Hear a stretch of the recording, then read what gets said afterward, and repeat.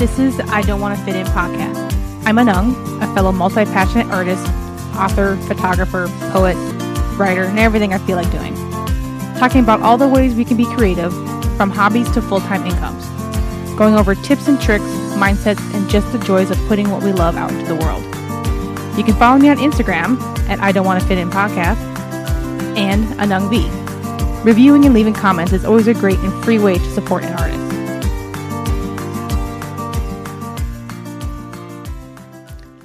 It doesn't really matter what time of the year.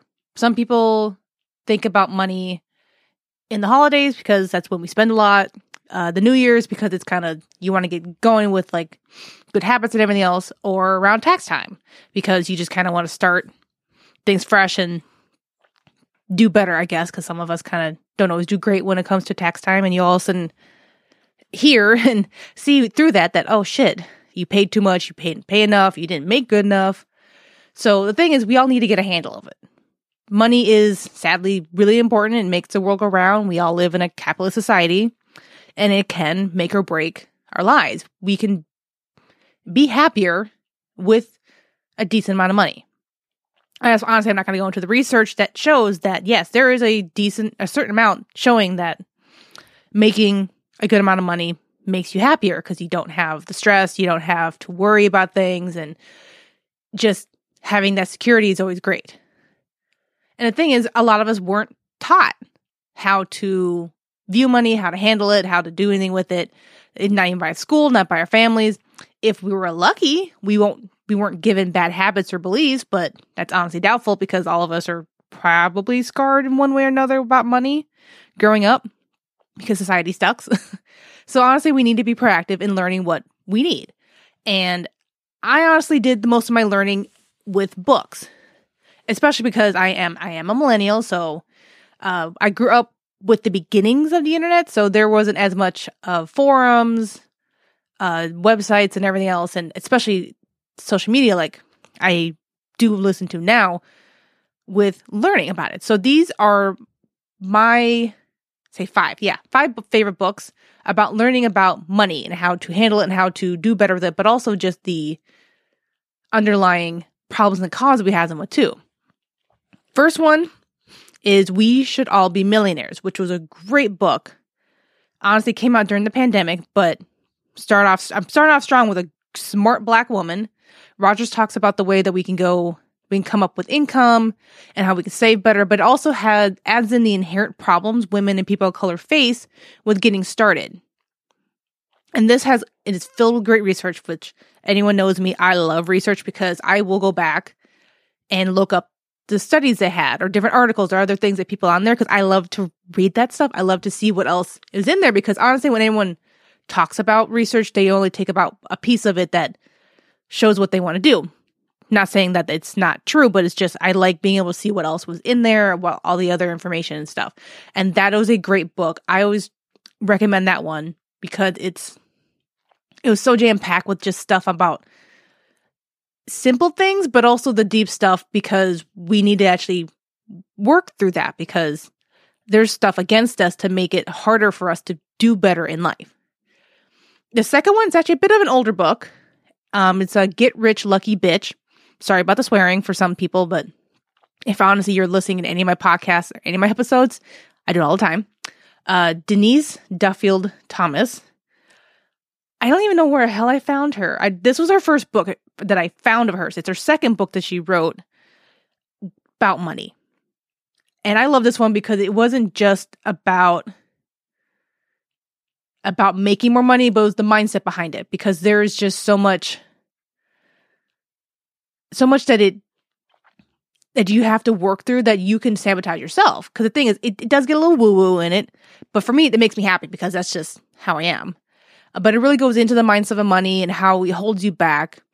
And this is actually one of the books I reread every year because I remember pieces that things kind of slide sometimes, or it just reminds me of kind of like, oh yeah, I need to keep doing this. And I kind of build it back up again. And certain stuff she shows is not even terribly hard. Other parts are hard because, again, anything to do with your mindset, anything to do with you as a person kind of is hard to work through. But it's actually very useful. And it's very helpful. And she does have a few other books that are just as good. She has the Chillpreneur or Chill and Prosper, which is a updated and revised version of the Chillpreneur, which is really good, but that's more for business and everything else. But she does have really good stuff out there. She does great videos and podcasts online about just working with your money, but it, again, works mostly with women, but her stuff does work well with men as well. The next book is The Psychology of Money. This worked for me because he wove every lesson to a story, and I do need to have sometimes these heavy subjects a little entertaining in a way. And I don't mean entertaining as like I don't need to be laughed. I need to be engaged. So you got to see how things manifest in the real world and the consequences. And that's what you do with money and all behavioral with feelings attached. Like most everyone, even if they tell you that, oh, you got to be logical about it, we have feelings behind it. It's not just a random math problem. This is stuff that's going to be with us in the future of like why you buy certain things, why you spend money a certain way, why it's harder to save or not, why you hoard money, like these little things that don't seem very big, but kind of just accumulate to something that can be a problem. Next one is How to Manage Your Money When You Don't Have Any. Now, this one, I just took pieces from this book, mostly because parts just don't have anything to do with me. Not that it's wrong in any way, it's just either I already learned it, I am farther along, or it just wasn't for me, which is not a problem because not everything has to go to do with you. But it really does a good job going over getting out of living paycheck to paycheck. And it really goes down about the hardships of living through a recession and how to survive it, which for a lot of us is a problem because, again, right now we are pretty much in a recession. I lived through the 2008 one. That definitely made me more cautious about certain things. And reading that in parts every once in a while just made it easier for me to not feel like I'm failing at life, let alone am a horrible person, because there's other things in the greater world that are just making it harder. The Millionaire Next Door. Now, I'm not going to say this one was recommended to me over and over again, but it was more because it's a very good starting place. It's a good, like, basics and stuff like that. And by the time I got to it, it wasn't really what I needed because I was already like a couple years down to learning stuff. But looking through it, it is very good for starting out about money, about learning what you need to do with it, and what is actually useful for you about saving money, making more money outside of like a regular job.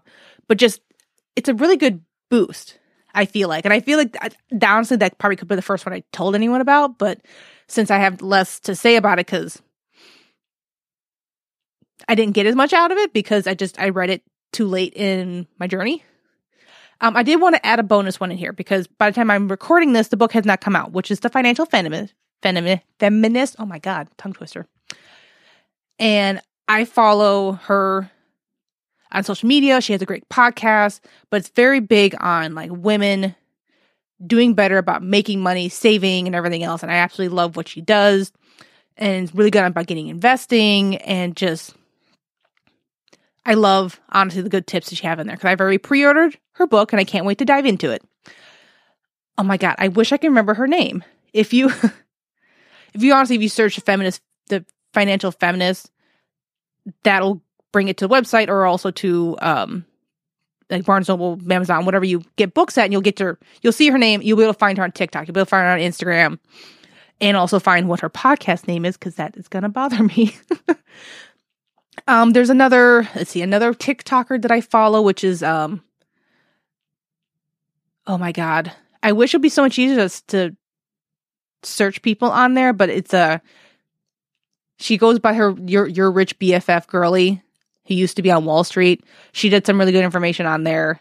Honestly, I hope if you guys follow me on social media, I will post those people when I remember what it is. But yeah, I find great for books because honestly, you can go through them, take notes, but there's references to go through. There's other things to help you dive into, but they give you other things to look into as well. While doing stuff on social media gives you really quick stuff to kind of go in there. Like because of the Financial Feminist for her first 1K. Oh my God, that's what it was. If you find her on social media and her podcast, it's her first 1K. Got me into getting my first high yield savings account. I know kind of how I get started with finally getting bonds or getting on the stock market and everything else. Like I'm not quite there at starting yet. Honestly, the holiday season is taking a lot of my money, which is for a lot of people. I'm not going broke because, again, by learning these things, I don't feel like I have to give extravagant gifts for people to like me, or I don't need to feel like I have to buy stuff to feel better about myself. So I am doing good. I had partially because I like to shop. I work with myself and I plan ahead. I start looking at gifts and shopping in August. And for some people, that can seem crazy because I have a lot of people, and I love giving small gifts as well as like one kind of bigger gift. I like looking ahead. Partially, I can budget myself out. I can make sure I have enough money. Partially because I do work the Renaissance Festival, and that is just extra money for me compared to my business and other work stuff that I have. Thanks for listening. If you want more episodes or blog posts, or to see any of my products or services, you can check it out at anungvilay.com. ANUNGVILAY.